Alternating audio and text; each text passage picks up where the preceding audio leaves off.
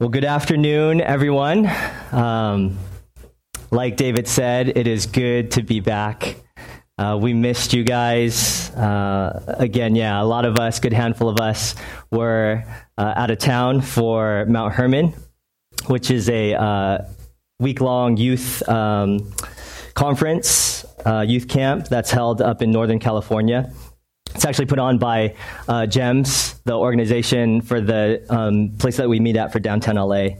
And so it was an interesting week, to say the least, dealing with COVID and things like that. We'll get into that a little bit later in the message. But yeah, all in all, it was a great week of camp. But we did miss you guys, and it is good to be back here with our church family today. And for me, also, really nice to be back in the pulpit. You may or may not have noticed, it's been a while since I had the opportunity to preach. Mainly by design. Pastor Chris has asked me over the past several months to just kind of focus on my main ministry, my main ministries here at this church. So that's why I've been leading a lot more for worship, focusing on youth group and things like that. So hopefully that's been to your blessing, your edification. We're still growing in those ministries, but it's been a blessing to be able to lead through worship and still kind of preach in that respect through the songs that we sing and being able to create new songs, as well as gain some good momentum with the youth group and the youth kids. As I was praying over what to share about, the Lord kept bringing to mind just how timely and how convicting the Philippians series has been. Just how much that I've really been challenged over the past several months as we've gone through that book. I think our society today, and unfortunately it kind of bleeds into the church, is we are so quick to just kind of move on to the next thing. The latest fad, the latest craze, things like that. You see millennials and Gen Zers moving from job to job. I am shocked when I hear people my age and younger say that they've been at a job for, more than a couple years, because you just don't see that today. Another one that I think you kind of see all these fads and trends and people moving from one thing to the next, the latest craze, is in regards to like food and diet, Cynthia and I have succumbed to that. We've jumped on the keto bandwagon, for better, for worse. Paleo is another one. For a while, everybody was all about juicing and things like that. The food truck trend, and now like farm to table, organic, non-GMO, things like that. So yeah, again, you see society just going from one thing to the next. What's the next big thing? What's the next big thing? And that's why, for me, I love our church's commitment to taking our time to preach through God's Word, to preach through whole books of the Bible, to go through a series, even if it takes months or years, in fact, in some cases. And so all that to say, as we've completed our Philippians series, buckle up, because Philippians 1:1, we're going to start right from the beginning and go through the whole thing again. Not quite. Who's down for that? Anita is down for that? All right. That's what I'm talking about. But seriously, I think it would be a disservice after having gone through a series like that to just quickly rush on to the next thing. And, I had a chance to listen to Mike's message from last week on the podcast. And I just felt like it would be good for our church to kind of pause and to reflect and take a moment to linger a bit on Philippians. We've spent a good amount of time on it, and I hope that for you, like me, it has had a tremendous impact on my life and my sanctification and my growth over the past several months. And so hopefully this serves as a good reminder and encouragement to you, because I'm going to share three kind of main themes and reflections from the book of Philippians as a whole that have really impacted me. And so, I was talking to Jessica after our morning service in downtown LA about the sermon, and I was telling her, I think Pastor Chris always encourages us as elders to let the congregation into the struggle. And so I am not perfect by any means. And so this is kind of that time to allow you guys to see I'm growing and I'm being sanctified just like you. I am not perfect by any means. And so God's word is speaking to me and changing and transforming my life as well. So with that, let's open up in a word of prayer. Heavenly Father, Lord, we thank you so much just for, God, for this afternoon and for this time to just pause and take a moment to reflect back on our study on Philippians. God, just to see how you have grown us through it, how you have challenged and transformed us, how you have convicted us in different ways, God. And I pray, Lord, that that you would just really bless this time, Lord, as we look back, that we would not be so quick to just want to move on to the next thing, but that we would linger for a moment to meditate on your word, to be reminded of the truth of your word and the gospel.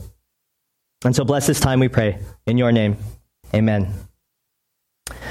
So again, a few reflections that I want to share that have directly impacted my life over the course of this series, over the past several months and weeks even. And again, hopefully they serve as a reminder of just God's word and how it shapes and transforms us and speaks into our life. So there's three things that we're going to look at. Again, tons of different themes, tons of different topics that we could look at, that we did look at over the course of the series. But again, these are three things that really impacted my life. And so hopefully they serve as an encouragement to you. The first one is love for the church. The second is humility. And the third is trials and God's glory. So love for the church, humility, and trials and God's glory. So first, love for the church. As I reflect back on our study on Philippians, I don't know if this was new for you guys. It was totally new for me. I've studied Philippians a number of times. I'm sure any of you that have been believers for a while have read through Philippians multiple times. But something interesting that Pastor Chris brought up is Paul's deep love and affection that he had for the church of Philippi. So I don't know if you recall that, but he mentioned it multiple times throughout the series. Paul had this real fondness for the church at Philippi because it was a church that he founded, he planted, he nurtured and ministered to, pastored. And if you look at the book, if you recall, a lot of it doesn't include any harsh rebukes. It doesn't record any egregious sins that needed to be addressed. It was a lot of, just love for that church. It was a lot of encouragement and thanksgiving for that church, which I thought was really cool. And in all the times that I've studied Philippians, that was never brought out to me. And so, again, we'll be looking at various passages through the book of Philippians.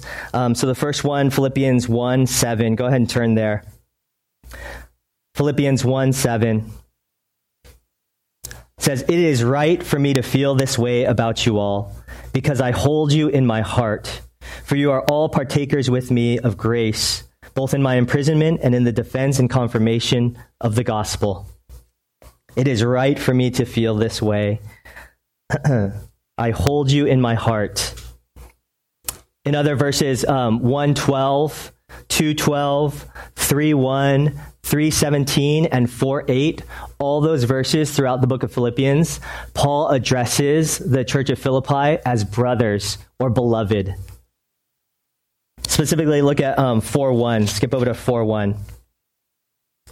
"Therefore, my brothers, whom I love and long for, my joy and crown, stand firm thus in the Lord, my beloved." You could sense that deep love that Paul had for the church at Philippi, these familial terms that he uses, brothers and things like that. They're close to him.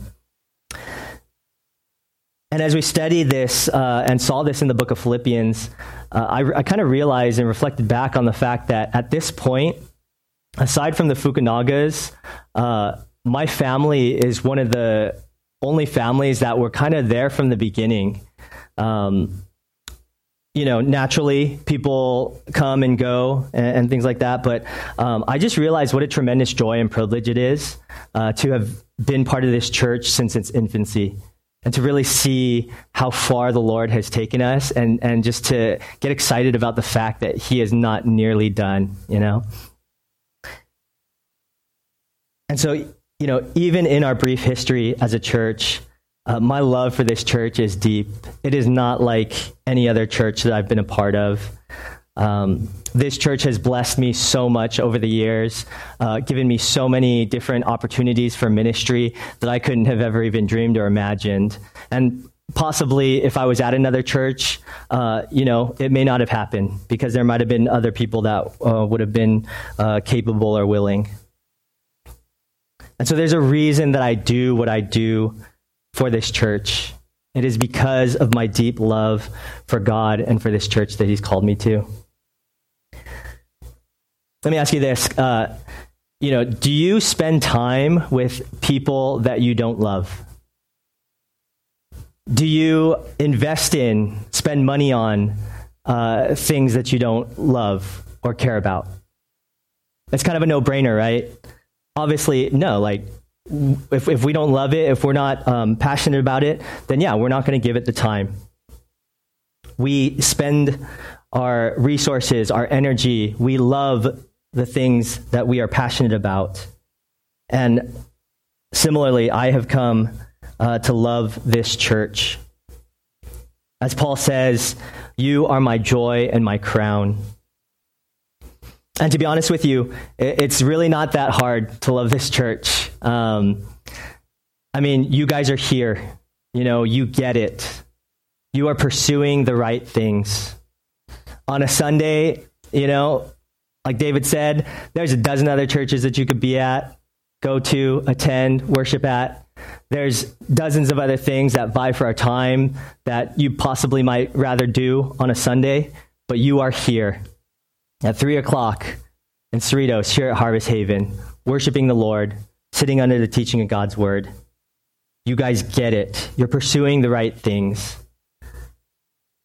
And so know that because you are here, we as leadership are committed to you as well. We are for you, and we want to see you grow and be transformed and to step into that love. If you're not here, then yeah, you can't receive that love and encouragement that you need. If you're not here, then you can't give that love and encouragement that another brother or sister might need on that Sunday. We are committed to preaching God's word, to caring for you, for shepherding you. And so just continue to be here. Are we perfect? Absolutely not. Are we ever going to be? Unfortunately, no. But by the Spirit's power and the power of God's word, we can continue to grow and pursue Christ, to press on and labor side by side toward the upward call of Christ, to walk in a manner worthy of the gospel. I've seen just love for this church and my deep gratitude for this church play out in a couple different ways recently. As our family dealt with the whole COVID thing, it was just a real blessing to receive text messages and, hear from people that they're praying for us, praying for a quick healing for my family. Just sending meals and things like that, dropping off care packages for Noel and Sin as they were having to quarantine. Just so blessed by that. The other one, just wanting to express my deep gratitude to many of you for your financial generosity while we kind of dealt with our van issues. For those that don't know, and I'll talk about it a little bit later, but our van, the transmission went out, and it was going to be like a $5,000 repair, and the van was 14 years old, and it had over 200,000 miles on it. It was just not worth it to put that money into it. And unfortunately, things for us, finances are a little tighter right now. And so just as we shared that, kind of having that need or that desire to be able to have a van to be able to utilize for ministry, with camp coming up, things like that. It was just a tremendous blessing to see so many of you, and you know who you are, your generosity to bless us financially through that, to help us be able to get to the point where we could, get a new van. And the Lord was gracious to provide. As many of you know, we have a new van now, that the transmission will hopefully not go out anytime soon. And we see that as a gift from God. And so we don't see that as our van, that is the Lord's van. And so we are excited to use that for ministry, whether that's people needing rides, transporting equipment and stuff for our ministry events, baptism services, things like that, future youth retreats and family retreats.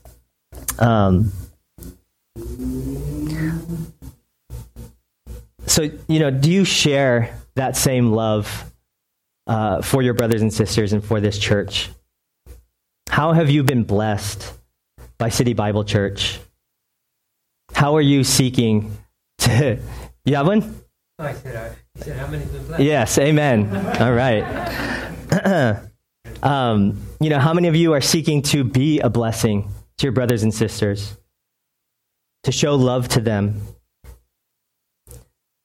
And so all that to say, I just wanted to take this moment to just express my gratitude to this church for letting me serve you guys, for letting me love you as your elder, as your worship leader, as your youth director, as your discipler, shepherd, brother and friend. I read through Philippians and I see Paul's affection for the church of Philippi, and I know exactly how he felt because I feel the exact same way.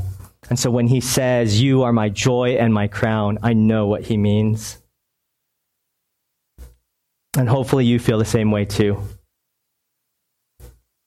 The second reflection that stood out to me was humility. Humility. The Apostle Paul, of all people, had the right to be proud. And he was, in all honesty, he was proud about the right things. But if you look at his overall life, and if you look through the book of Philippians again, his life overall was marked by a tremendous amount of humility as he, looked to Christ as his ultimate example. Look at 2:3-8. Philippians 2:3-8. Do nothing from selfish ambition or conceit, but in humility count others more significant than yourselves. Let each of you look not only to his own interests, but also to the interests of others. Have this mind among yourselves, which is yours in Christ Jesus, who, though he was in the form of God, did not count equality with God a thing to be grasped, but emptied himself by taking the form of a servant, being born in the likeness of men, and being found in human form, he humbled himself by being obedient to the point of death, even death on a cross. Again, Paul had every right, every reason to be proud and to boast. Yet look at his words in chapter 3, verses 4-9. Chapter 3, verses 4-9. Though I myself have reason for confidence in the flesh also. If anyone else thinks he has reason for confidence in the flesh, I have more. Circumcised on the 8th day, of the people of Israel, of the tribe of Benjamin, a Hebrew of Hebrews, as to the law, a Pharisee, as to zeal, a persecutor of the church, as to righteousness under the law, blameless. But whatever gain I had, I counted as loss for the sake of Christ. Indeed, I count everything as loss because of the surpassing worth of knowing Christ Jesus my Lord. For his sake I have suffered the loss of all things and count them as rubbish in order that I may gain Christ and be found in him, not having a righteousness of my own that comes from the law, but that which comes through faith in Christ, the righteousness from God that depends on faith.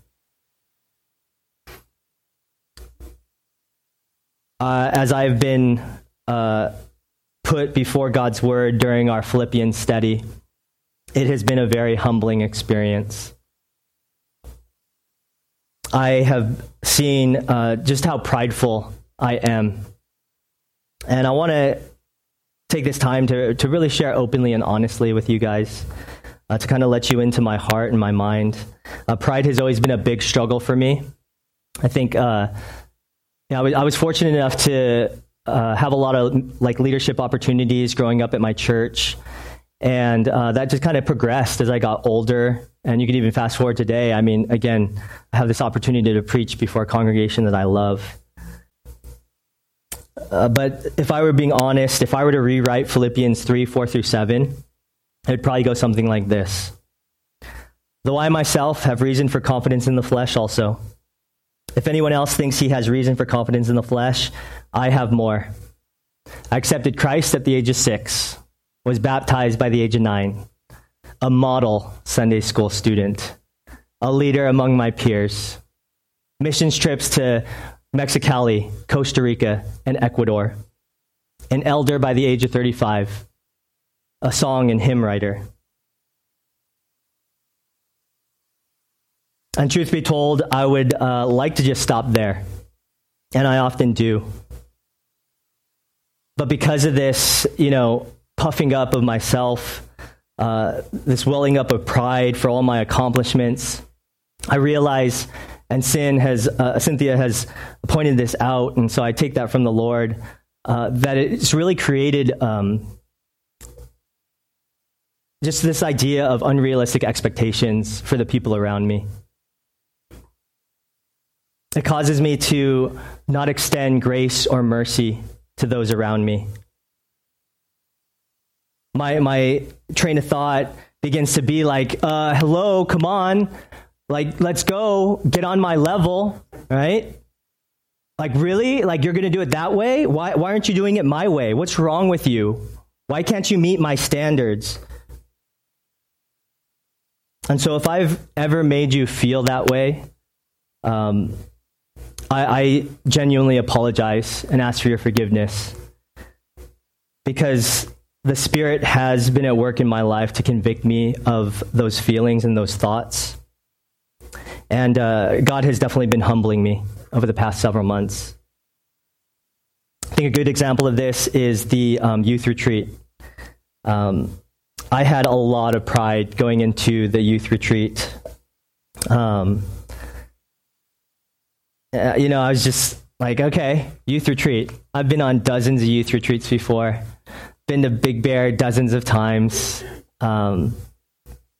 And, people asked about, hey, what about the drive? Road's really windy. Concerns about, staff being able to do that and whatnot. Even Cynthia was like, are you sure you want to take them camping? I don't know if that's the easiest or wisest thing. And I just shrugged it all off. And I had this attitude that, hey, I've done this tons of times. I am the youth director. I call the shots. What I say goes.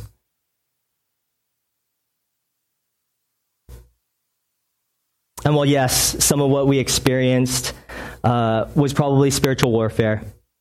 But as I reflect back on that weekend, I do realize that a lot of it was the Lord disciplined me for the pride in my life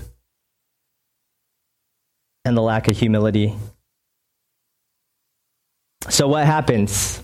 Many of you guys heard the story. It takes me forever to get the truck loaded up and the van packed up. And so we get to church late. And finally, when we hit the road, we're halfway up the mountain. And then what happens? The van breaks down and the transmission blows out, like I had shared earlier.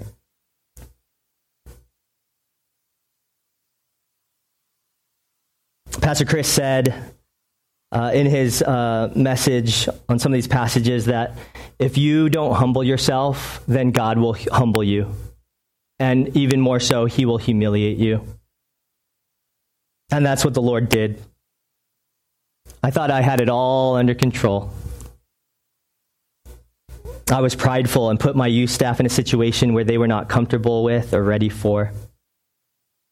Proverbs 16:8 says, pride goes before destruction, a haughty spirit before a fall.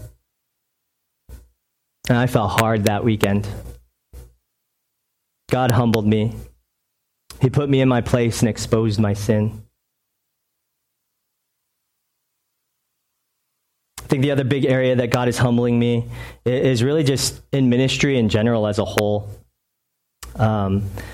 It's been just over a year since this church stepped out in faith and hired me as a paid elder, as a paid staffer.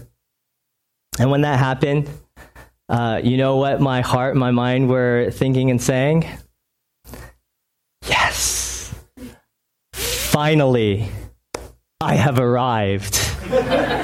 All of my hard work, all of the hours spent setting up and tearing down and leading worship and leading this and leading that and going to this, all has culminated in this moment. I am now a paid staffer.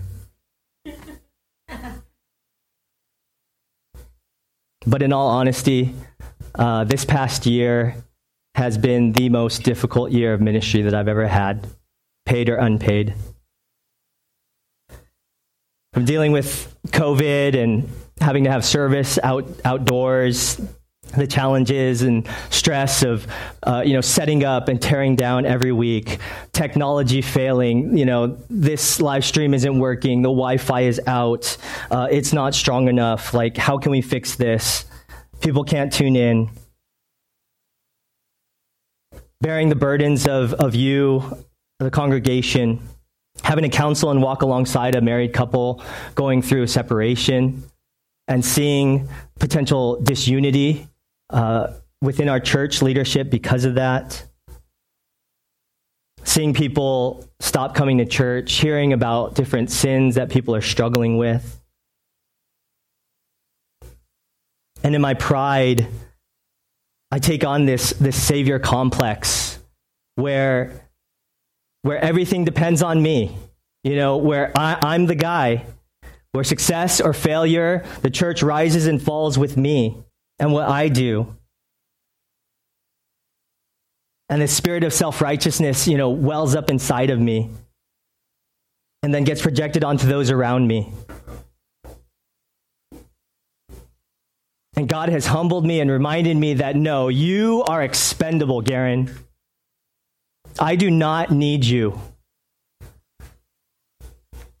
You are not perfect. I can use somebody else who is humble and willing and obedient. You are not sovereign. I am. You are not in control. I am. You do not have the power. I do. You are not the author and perfecter of their faith. I am. And so I realized I need to get my eyes off of myself and onto Christ, like Paul did. I need to look at his example and consider all my accomplishments, all my resume, all my accolades as rubbish, dung, excrement. Sure, I got saved at a young age, got baptized at a young age, went on some missions trips, preached here and there, wrote a few songs. But Philippians 3:7 and following. But whatever gain I had, I counted as loss for the sake of Christ. Indeed, I count everything as loss because of the surpassing worth of Jesus Christ, my Lord. For his sake, I have suffered the loss of all things and count them as rubbish in order that I may gain Christ and be found in him, not having a righteousness of my own that comes from the law, but that which comes through faith in Christ, the righteousness from God that depends on faith. I need to look to the interest of others. Consider you better than myself. When I want to get frustrated that things aren't going my way and things aren't meeting my standards, I need to remember that God's grace and mercy has been extended to me time after time, repeat offense after repeat offense. And if that's the case, then I can turn around and extend that same grace and mercy to those around me. Pastor Chris says that humility is a choice. It's not a prayer request. And so, beloved, let's consider others better than ourselves. Let's look to each other's interests over our own. Let's consider all things as trash in comparison to Christ. Let's get our eyes off of ourselves and onto Jesus as our example. The last reflection from Philippians that has hit close to home over the past few weeks is trials in God's glory. Trials in God's glory. Let's look at 1, 12, and 13. Philippians 1, 12, and 13. It says, I want you to know, brothers, that what has happened to me has really served to advance the gospel, so that it has become known throughout the whole imperial guard and to all the rest that my imprisonment is for Christ. Skip down to 1:20. As it is my eager expectation and hope that I will not at all be at all ashamed, but that with full courage, now as always, Christ will be honored in my body, whether by life or by death. And lastly, 27 to 30. Chapter 1, 27 to 30. Only let your manner of life be worthy of the gospel of Christ, so that whether I come and see you or am absent, I may hear of you that you are standing firm in one spirit, with one mind, striving side by side for the faith of the gospel, and not frightened in anything by your opponents. This is a clear sign to them of their destruction, but of your salvation, and that from God.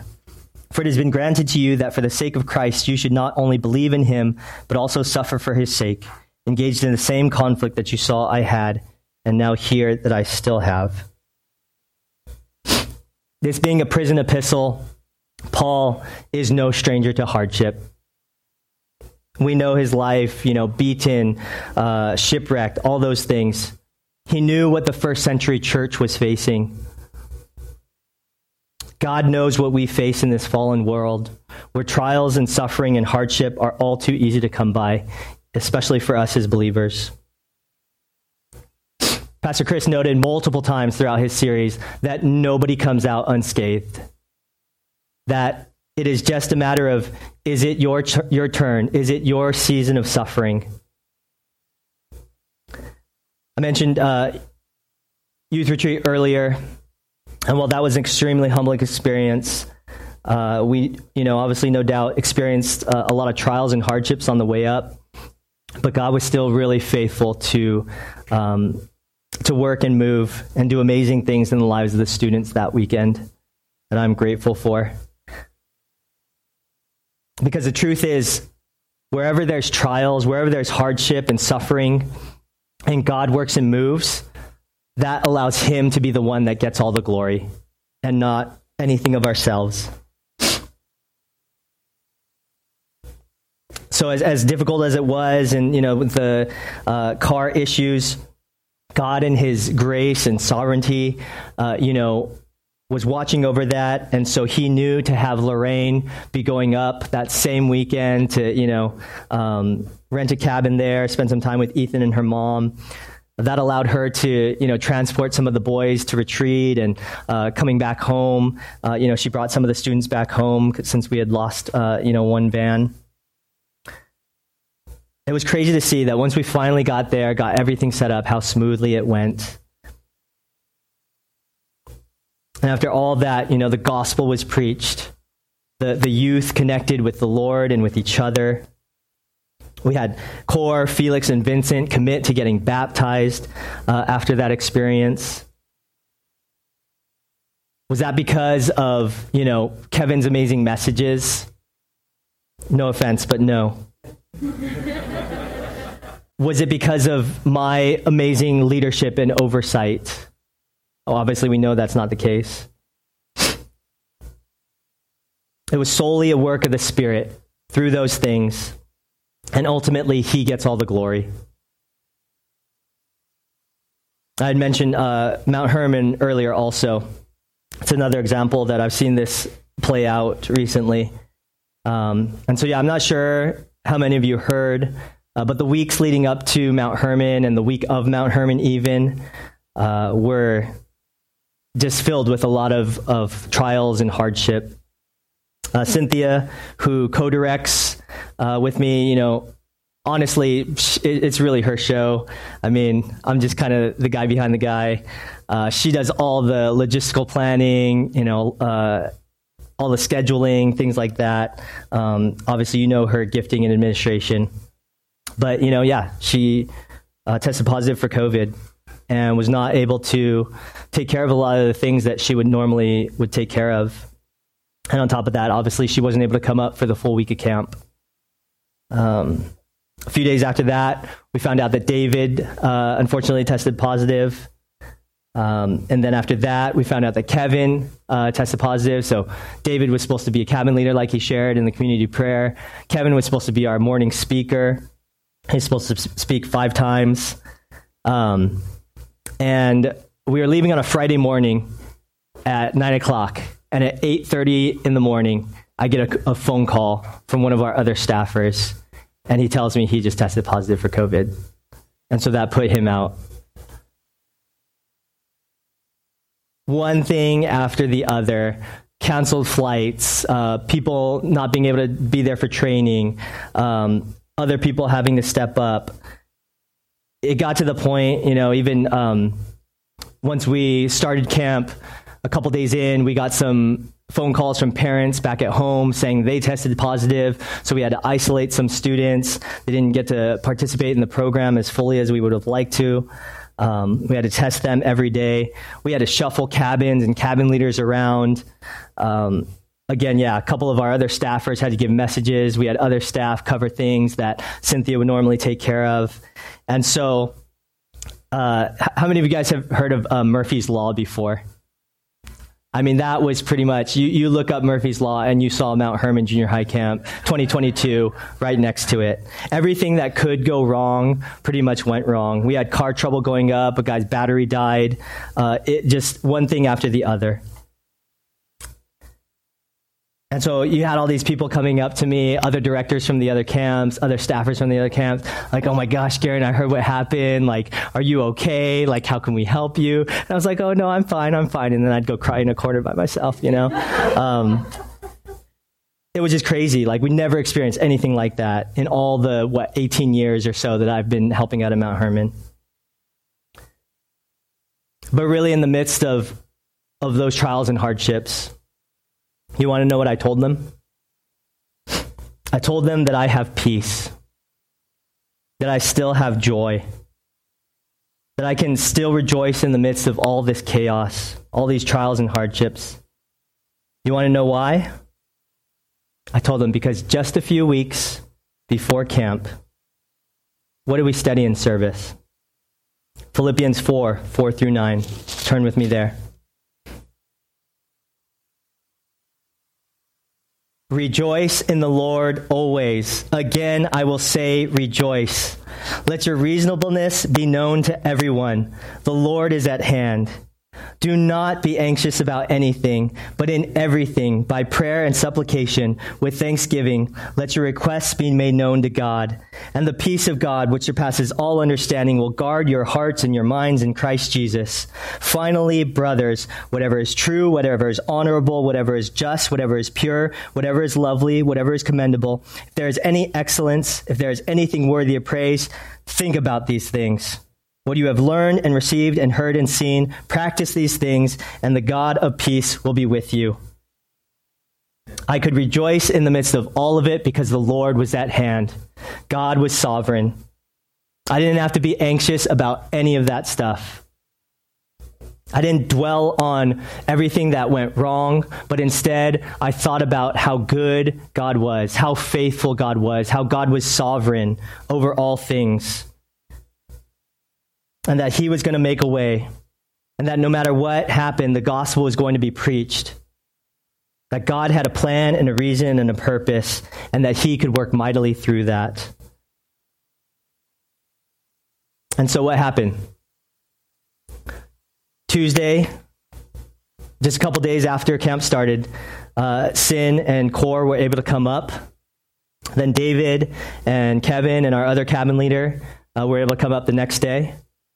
And they came at just the right time, when our staff was in need of that boost. I was sharing with the downtown LA service that I shared with my staff that it totally felt like Endgame, where, they were like, losing to Thanos and it just felt like so drained and defeated. And then all of a sudden you hear on your left, and all these other staffers like from everywhere just come and like give us that boost. And we're like, all right, let's go. Let's take on the second half of the week. It was a beautiful thing. And to see Core be able to jump in with her cabin, they instantly embraced her. They got along really well. Got a chance to take care of a scorpion in their cabin. So that's another story. Kevin got to preach his last few messages and did an amazing job. God's word, and specifically this passage from our Philippians series, was so timely for me in that moment. God knew I would need that at the forefront of my mind to minister to me in the midst of all that, so I could press on and persevere. And just like the gospel was advanced through Paul's trials and suffering, so too was the gospel proclaimed in the midst of the trials that we had leading up to and during camp. And so again, was it because of my great leadership? Absolutely not. Was it because of Kevin's great messages? No. God used them, but we ultimately know that it was all God's work and his hand through us. And so he's the one that gets all the praise and glory. So how is God's word being applied to your life regularly? Do you see God's word as living and active, like we were able to see at Mount Hermon? Is it hidden in your heart so that you can draw on it and meditate on it, so it can minister to you as you encounter various things in life, as you encounter trials and hardships in life, so that you can endure and persevere, and so that God can be glorified through it? It was true for Paul's life and all that he endured. I've seen it be true in my life over the past several weeks and months through our Philippians study, and I hope you have too. As we close today, I actually want to give you some time to kind of reflect back on our Philippians study. Just some time between you and the Lord, maybe skim through the book again, think back over the past few months or weeks and how your life has gone, how maybe passages from this book have ministered to you. To see that this letter from Paul to the church of Philippi, though it was written years ago, is still relevant today for you and I and us here at City Bible Church. Because God's word is living and active. It's breathed out to us. Maybe you might pray Paul's prayer over yourself or our church or other people in your life. Maybe you can, in this time, ask the Lord who he's calling you to support and give to, like we heard last week from Mike's sermon, in terms of encouraging missionaries and supporting them. Maybe there's a sin issue that is addressed here in this book that God is revealing and convicting you of that you need to repent of or ask for forgiveness for. And so I'll ask the worship team to come up or Nate to come up and just play for a bit. And again, this time is between you and the Lord. So just take some time, right? We don't want to be so quick to move on to the next thing, but we want to linger and pause and take a moment to reflect back at what the Lord has done through this Philippians series and see how his word is living and active in our lives. So, this time is yours, and then I'll come up and close this in a few minutes.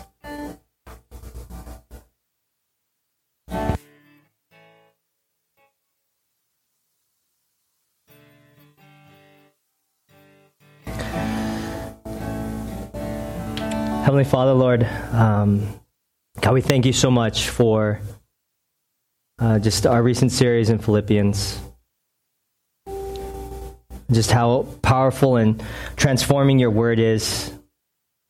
God, I pray that you would just really seal the work that you've done through this series in our lives and in the life of our church, God.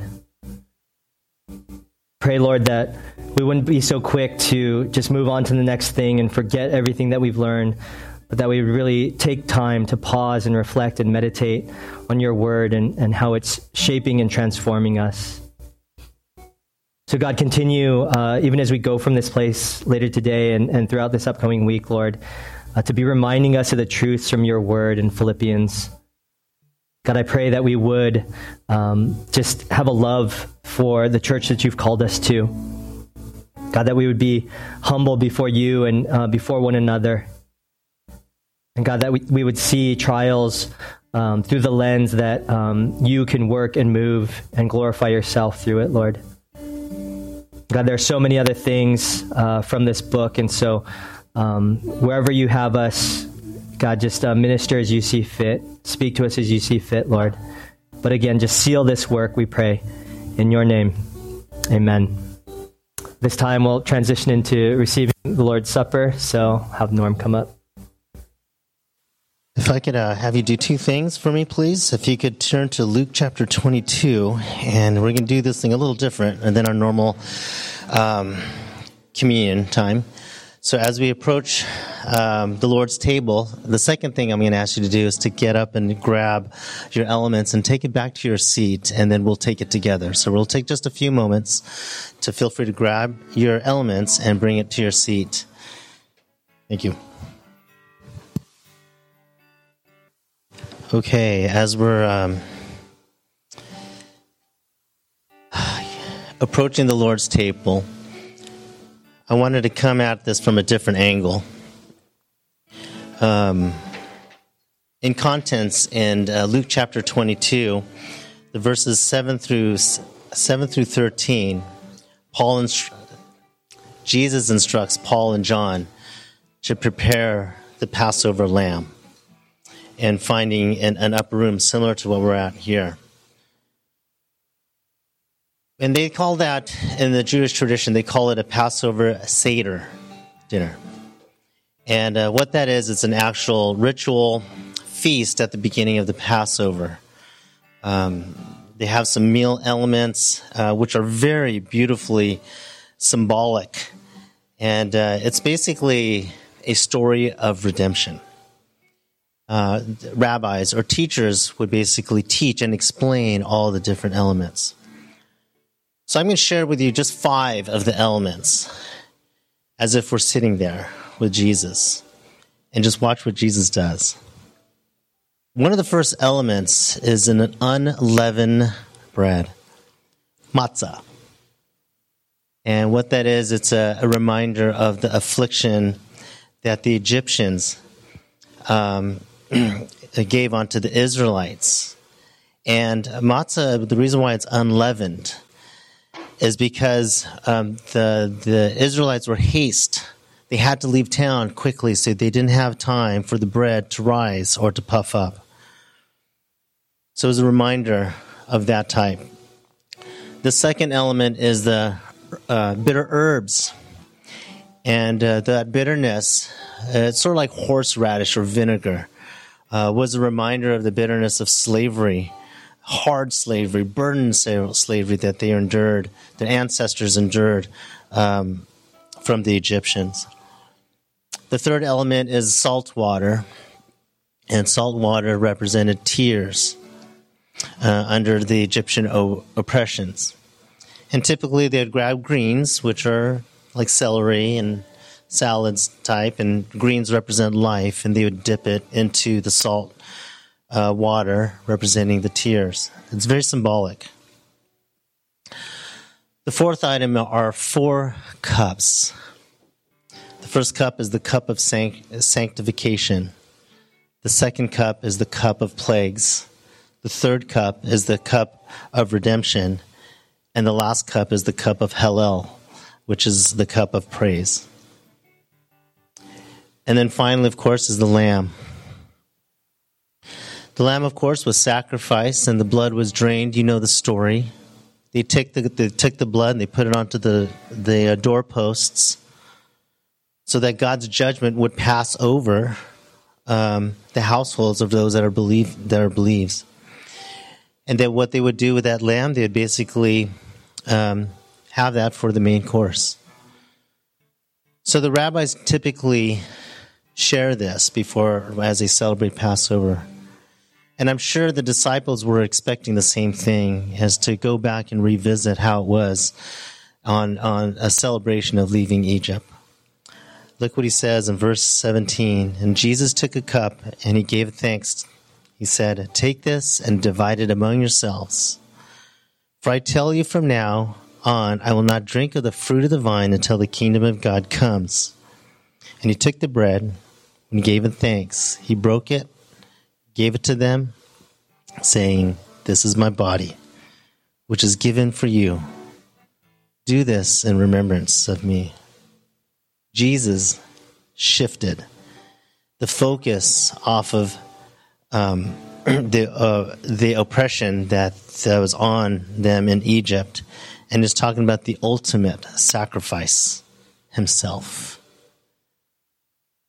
And even John the Baptist affirms this in 1 John when he sees Jesus when he's baptized. He says, "Lamb of God, who takes away the sins of the world." So when we look at our unleavened bread, our matzah, leaven, of course, is added to puff up. In the Bible, leaven or yeast symbolizes sin. Sin causes us to be puffed up, doesn't it? In addition to that, when you look at it, you can see there's stripes and piercing, beaten down. And this is a reminder. The Lamb of God. This is my body. So allow us to partake of his body together.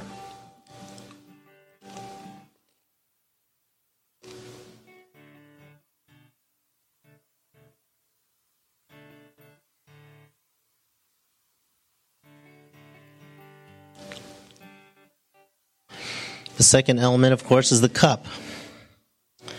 The cup symbolizes judgment. Scripture actually tells us in Isaiah 51:17, says the cup of his wrath. Psalm also tells us, for in the hand of the Lord there is a cup. And the second part says, all the wicked of the earth drained and drink down. Spurgeon tells us this. It says, all hell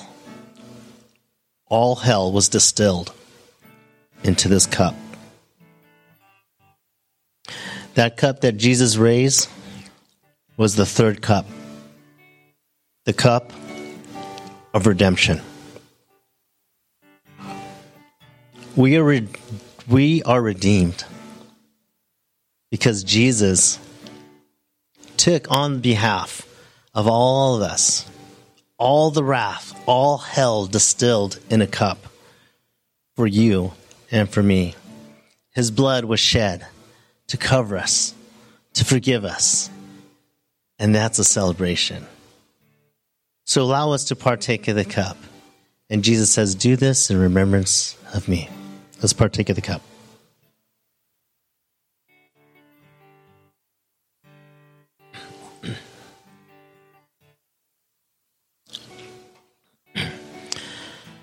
Father, thank you so much, Lord, for what your Son has done. As a reminder, Father, what Jesus endured for us, took initiative for us, bearing the cross for us, taking all of your wrath for us. We are redeemed. We are stamped. We are branded. We are tattooed, whatever you want. We are yours. This is not our life. And as Garen was sharing earlier, and Paul mentions this, that to live is Christ. This is not our life to live for ourselves and our own selfishness. This is a life that we could live through and for you, God, because you have redeemed us. Let the redeem of the Lord say so. Say so. We thank you, Father, in Jesus' name. Amen.